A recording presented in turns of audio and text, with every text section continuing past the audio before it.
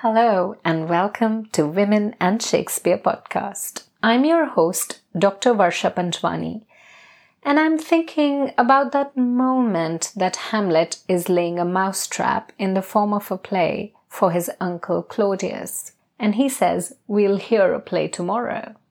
Not see, but hear. This has led a number of scholars and practitioners to repeat that plays in Shakespeare's theatre were primarily acoustic rather than visual experiences.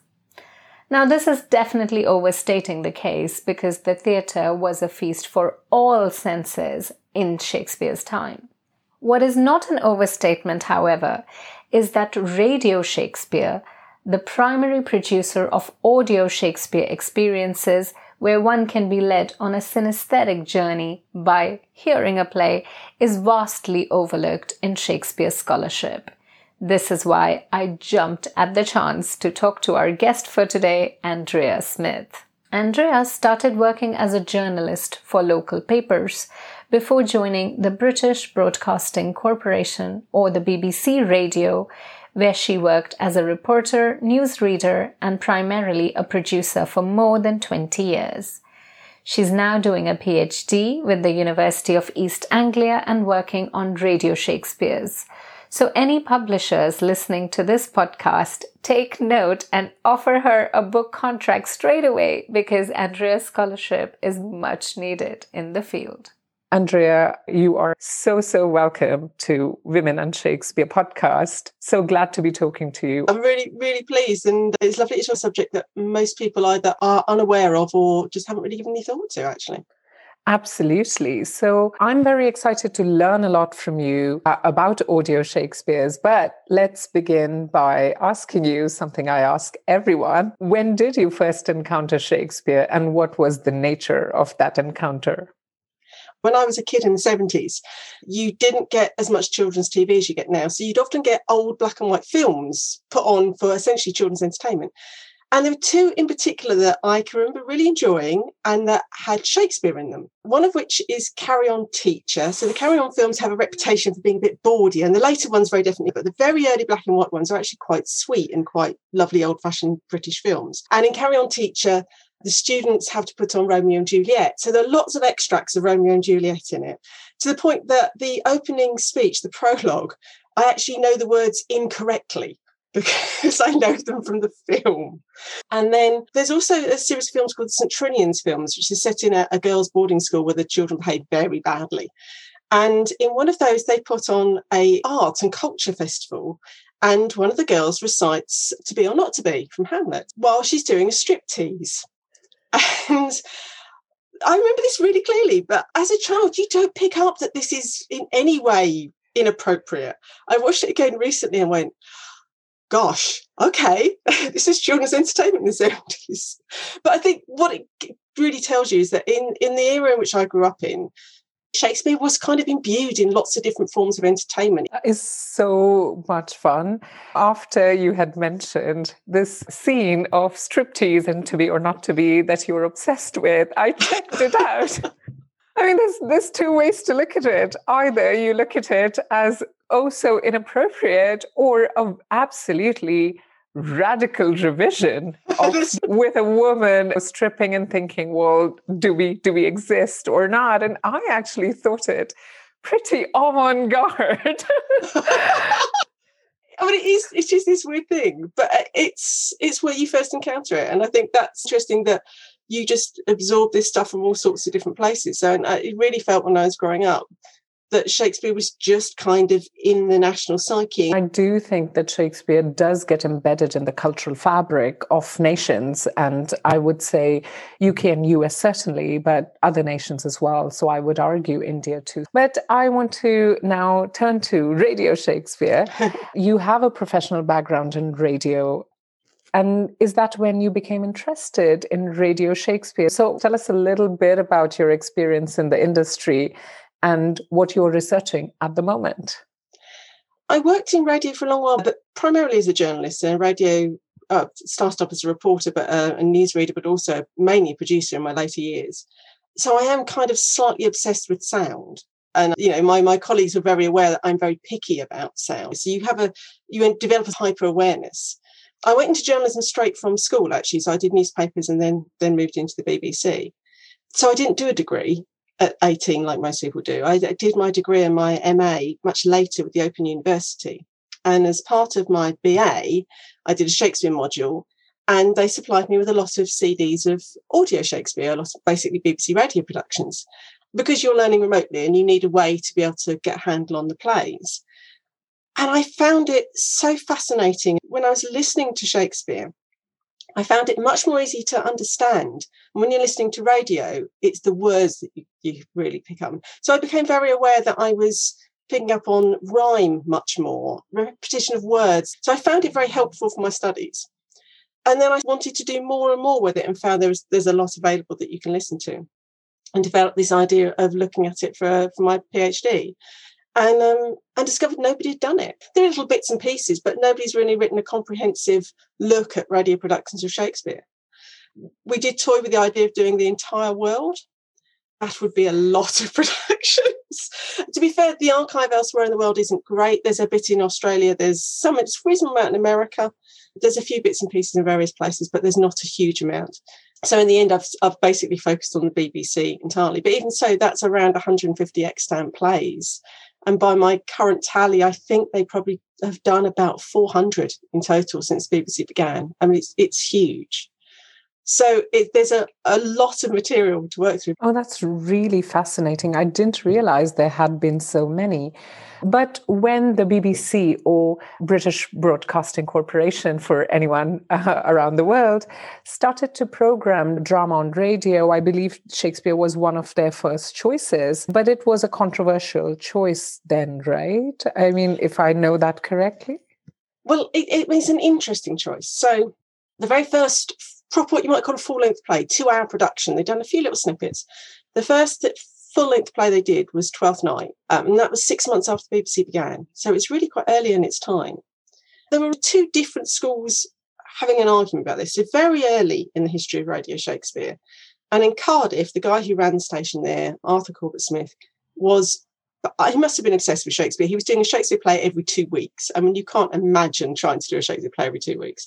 So he was doing Shakespeare play every 2 weeks, and there was a massive row in the local paper about it, with people going, I don't want this Shakespeare, I don't like Shakespeare, and other people going, well, I don't want music, I want Shakespeare. And there was a really kind of contentious thing about it. And Corbett Smith basically said, don't think this is about being highbrow. This is for the people. This is entertainment for the people. Just because we give you Shakespeare and classical music doesn't mean to say this is highbrow. And I think that's been a tension ever since. Is Shakespeare for the highbrows, or is Shakespeare for everybody? And I think that was going on then. There was also a little bit later quite a row about how Shakespeare was done. There was a very influential critic called Herbert Farjan who said it shouldn't be cut.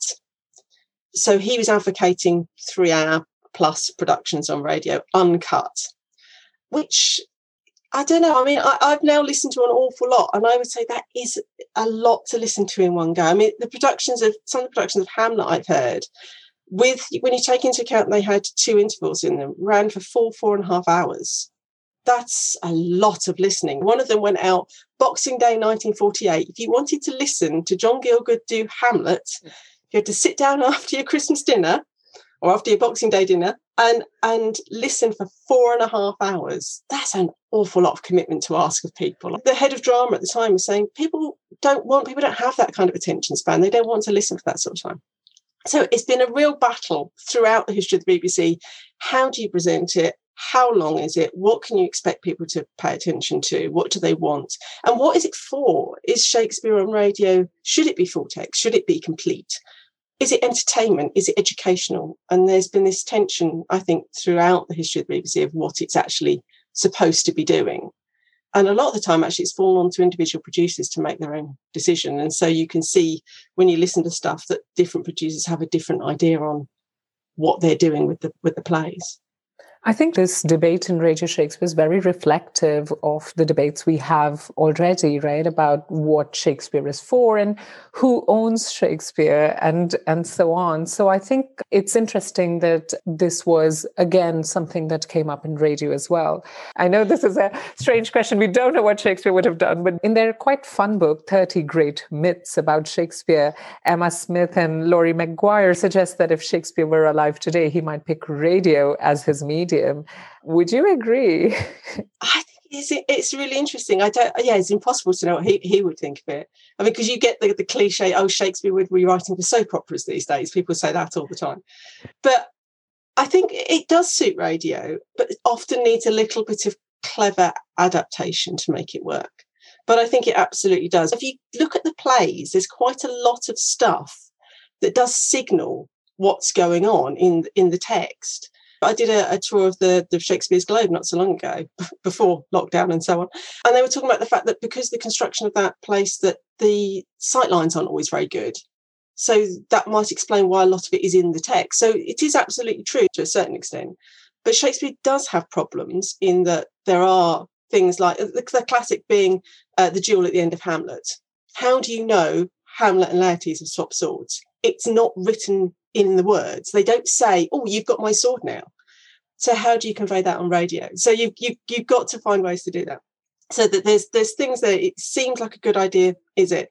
But things like the soliloquy work really well on radio, because on stage, sometimes that can feel slightly weird. So it's an interesting idea whether he would have written for radio, but certainly I think the plays do work or can work very well on radio. I wouldn't say they do always, but they can work very well on radio. Fantastic. And now that you've mentioned what people can see and cannot see, I'm very curious because I keep thinking in radio, or actually more broadly about audio performances on Shakespeare, is about silent characters, because I think that this does affect more women characters of Shakespeare, such as Gertrude in Hamlet, who are on stage quite a lot of the time but don't say very much. Now, if we are on stage or in screen, we can at least see their gestures, but what happens on radio? So my fear is, does Radio Shakespeare further marginalize such women characters of Shakespeare who are there but not speaking? It's really an interesting point. I think a lot of it is down to the way they're adapted. So you're absolutely right. A lot of the female characters are just silent, almost absent. You might not know they're there. The more clever and more interesting adaptations will perhaps add a line or add non-verbal sounds, so people making yes or whatever to add into it, or just little acknowledgement. But I mean, the character that immediately leaps to mind for me is Isabella in Measure for Measure, and how you deal with the end. And I think what's interesting about that one is that she is silent at the end when the Duke has his speech. But after he finishes speaking, you can hear the sound of people leaving and her sobbing. And that is how the play ends. So, yes, she's silent. They haven't added in any extra lines, but it is quite clear how she feels about what's happening. So you can do it even without fiddling with the text.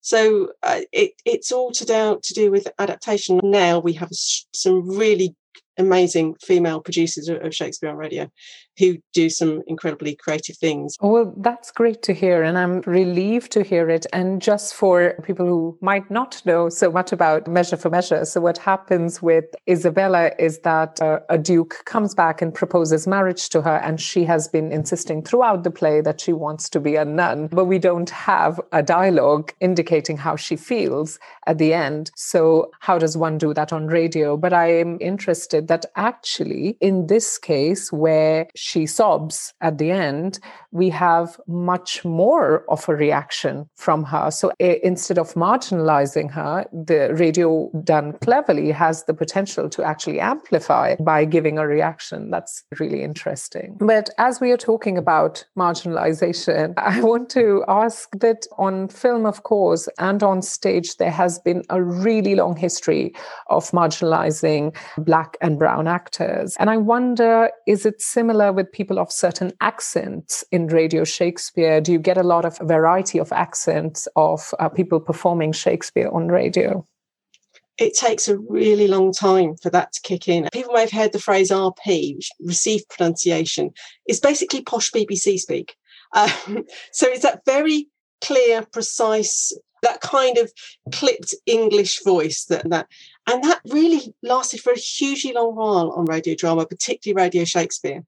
And I think actually on stage it did too. There was a kind of perception that that's how Shakespeare should be delivered for a long while, longer than it should have been. So I think, accents on radio, much later, people started to go, well, hold on a minute, accent can be a way of determining different characters. If you've got lots of different accents, it's really easy to tell who's speaking. I think it is changing now. It has changed. And you do get a much broader variety of voices. You also get sometimes some interesting things done. So there's a Coriolanus from the early 2000s. And so that's, you've got pitting there the Romans against the Volscians, which is the other group. There's a war. And the Romans all have English accents and the Volscians all have Irish accents. So immediately you know which camp you're in. When you're hearing people talk, you immediately know whose side they're on. It's all about being creative with it. I'm really interested in your idea that actually people realize that accents could help them make their drama better, because all the time I hear what Shakespeare can do for diversity, but this is a very good example of what diversity can do for Shakespeare, actually make your production much more understandable. So I think this is fantastic to hear. But I want to talk about something you said earlier. And so far we have been talking about women as performers of Shakespeare. But what about women producers and directors? Are women well represented in those roles now? Now they are, and actually at the start of the BBC they were. This is the thing that I have no idea what happened in that middle period. But so right at the very beginning, the very first play, 12th Night, 1923, female producer, female adapter, female producer, Kathleen Nesbitt.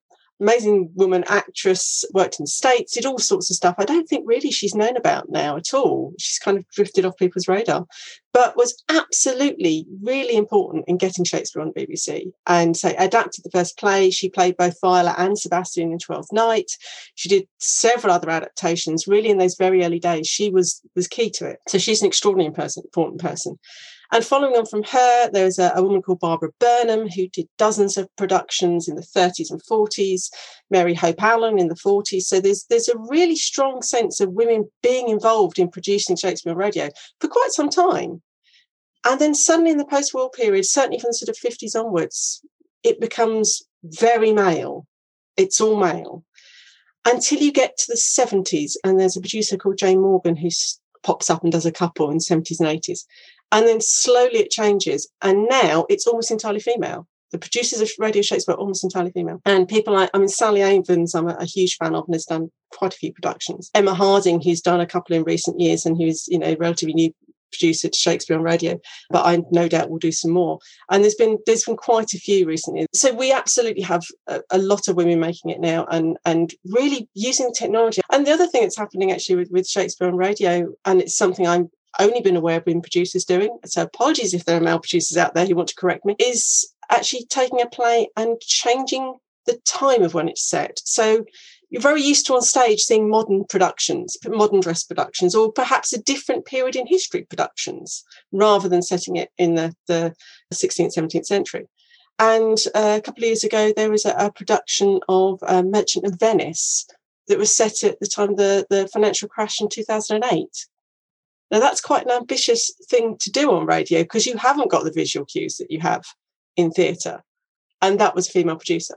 And this is also the era in which I started listening to Radio Shakespeare, which is probably what got me into it in the first place. But when you look back at the history of it, yes, there is a massive chunk in the middle where women really weren't terribly involved at all. And I have no idea why that was. But it sounds like they've come back with a vengeance and doing ambitious things with it. That is absolutely great. That is cheery to hear. But we have been talking about Radio Shakespeare in English so far. But of course, you mentioned the tradition of Radio Shakespeare in Cardiff and in Welsh. And I'm interested to know, do people listen to Shakespeare in a language that they don't understand? And I ask this purely because I work on Bollywood Shakespeare. And if people are watching and they don't understand the language, then they can read the subtitles or look at actions and gestures. But obviously, this is not possible on radio. Do you know if audiences listen to Shakespeare in a language that they don't understand? Well, yes, they did. I mean, I don't know how many, but certainly you go back to the 1940s, there was a production of King Lear that was done entirely in Welsh. It was done, the translation was done by a poet and scholar, very well respected at the time, Griffith. And so it's broadcast from, I think, the Cardiff station. It was broadcast anyway just to BBC Wales. It wasn't available across the country. But it was really revered as an amazing production, amazing both in terms of the script and what had been done with that, but also the production of it. Sadly, there's only just, I think it's 4 minutes that exists of this production, but I have heard it. And you don't need to be told what scene it is. You know which scene it is. From the delivery and from the sound effects, you know it's blow wind, crack your cheeks. It's the storm scene from Lear. And it does have an electricity and a real kind of, it does capture you.